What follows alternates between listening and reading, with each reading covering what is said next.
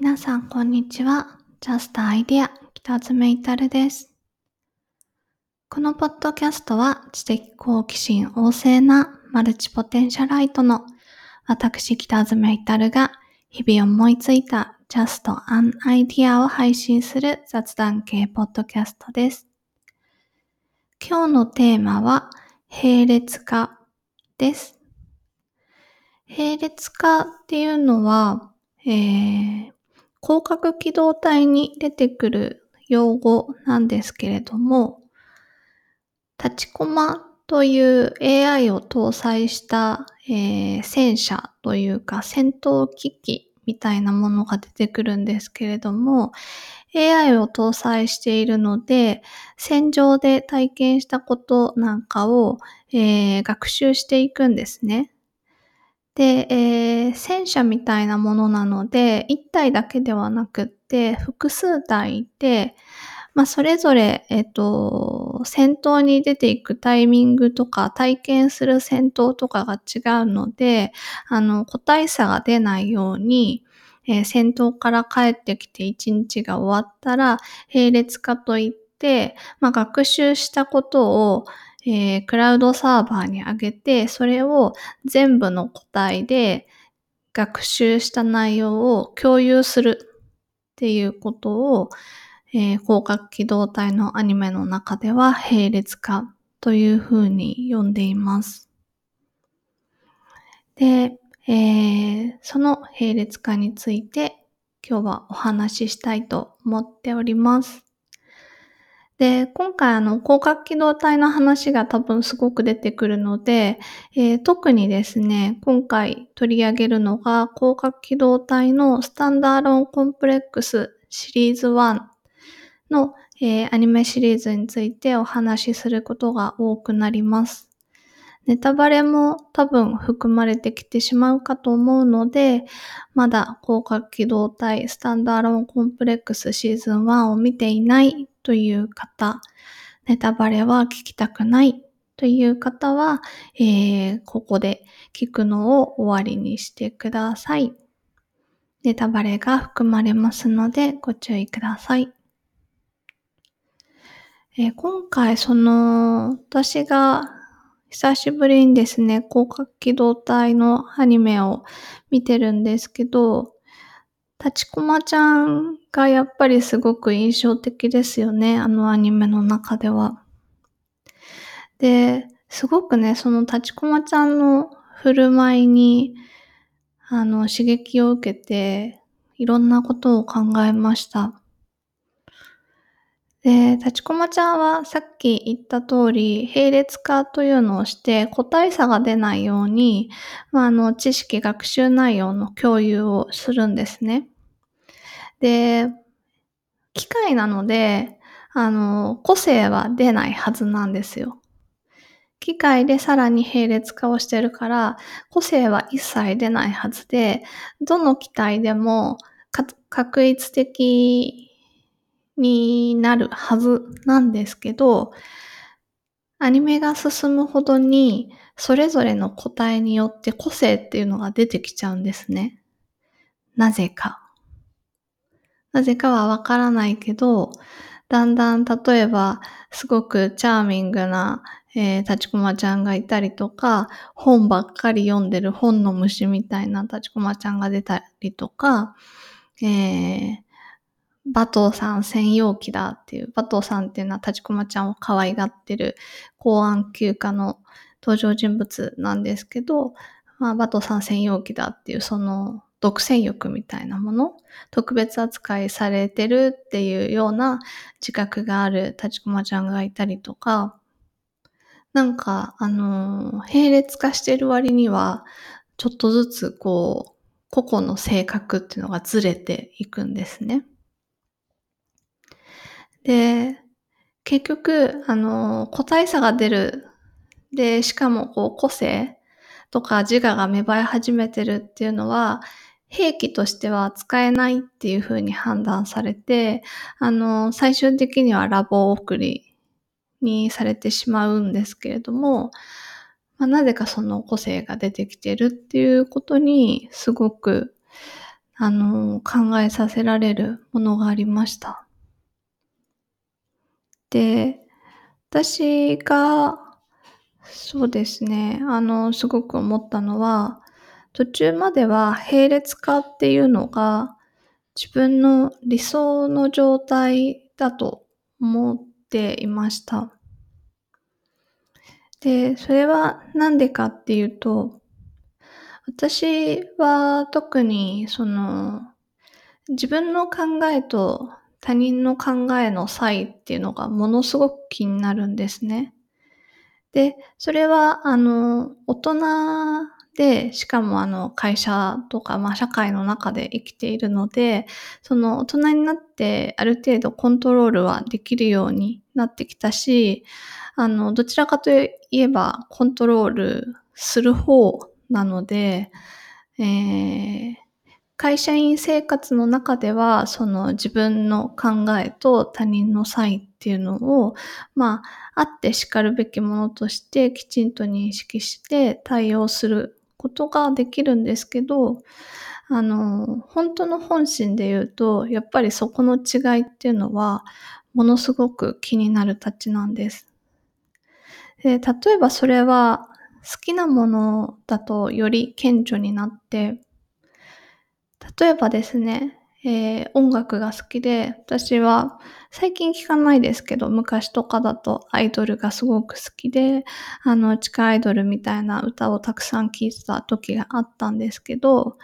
えー同じアイドル好きといっても、例えば箱推しの人もいれば、特定のメンバーが好きな人もいる。で、アイドルのダンスがすごく好きな人もいれば、歌が気に入ってる人もいる。で、例えば歌が好きっていう中でも、この鼻にかかるような歌声が好きだって思ってる人と、このブレスの仕方が、特徴的ですごく好きだなって思ってる人もいるっていう、好きであればあるほど、どんどんどこが好きかっていう部位が細分化していくんですよね。すごく細かくなっていくんです。で、そうすると、例えば同じアイドルを好きっていう仲間同士だったとしても、どこが好きかっていう違いがすごくはっきり差が出てきちゃうので、その好き度が強ければ強いほどですね。なんかそうすると逆に、同じ好き者同士であるのに、好きな違いが明確に分かれてるからこそ、なんかすごく分断されてるような気持ちになるんですね。で、私はそれがすごく、あの、多分自分はこだわりが強い部分だなって思ってるんですけど、だからこそ並列化っていうことにすごく憧れがあったんです。で、並列化すれば、自分の今日一日学習したことをクラウドで共有できるので、もし並列化した自分と同じ個体がいれば、全くその思考回路っていうのは一緒じゃないですか。同じアイドルを好きになっても、えーこの子の、この歌声が好きだとか、この息遣いが好きだっていうところが完全一致するので、それって自分にとってはすごく、唯一無二の友達というか、この感情を完全に共有できる人がいるっていう心強さとか安心感、喜びみたいなものがすごくあるんですね。で、だから、自分が立ちこまだったらいいのになっていう思いもあったんですけど、ただアニメの中では、後半に行けば行くほど、立ちこまちゃんが並列化しているにもかかわらず、個性が生まれていくっていうことが、すごく自分の中では興味深かったです。結局、記憶を完全に共有したとしても、個々の思考っていうのは生まれていくんだなっていうことなんでしょうね。それは、並列化を並列化に憧れている自分としては、ちょっとがっかりする部分でもあり、一方で、そういうものなんだっていう、いくら完全に同じ体験をしていっても、どこかでそうやって食い違っていくんだなっていう、ちょっと考え方を緩めるきっかけにもなり、がっかりと納得と両方の面が今あります。だから本当にすごく不思議な話だなと思いましたね。あと私が自分が並列化したいっていう願望を具現化する唯一の方法が、電脳とかね、光学機動隊の世界の電脳とかそういうのじゃなく、今の技術で実現可能なものって考えているのは、創作活動なんですね。今それを自分でもやってるわけなんですけれども、あの、結局アニメの世界の話なんで、今の世界では不可能なんですよね。あの世界では、脳を電子化しちゃう電脳化っていう技術もあって、AI とかもめちゃくちゃ発達してて、並列化もできてみたいな、現代ではまだもしかしたら近い将来可能になるかもしれないけど、今のところでは不可能な技術なので、今できる一番並列化に近いものっていうと、創作活動かなって思っています。で、なんで創作活動が並列化に似ているかっていうと、自分のコピーを作品として生み出すっていうところですよね。結局自分のこだわりとか、細かい自分が好きと思うものの細かいニュアンスっていうのは、自分でしか表せないわけなんですよね。で、じゃあ他人とは絶対分かり合えないんであれば、自分が創造主となって自分のコピーを作り出すしかないわけですよ。で、創作物であればそれが可能なんですよね。から私、去年本を、一冊書いて、サウナ小説とサウナ短歌の本なんですけれども、それは、小説の主人公はかなり自分に近い感情を持った主人公を登場させてます。で、そうすることによって自分の、ほぼ100%コピーみたいなものが、生み出せたので、世の中に。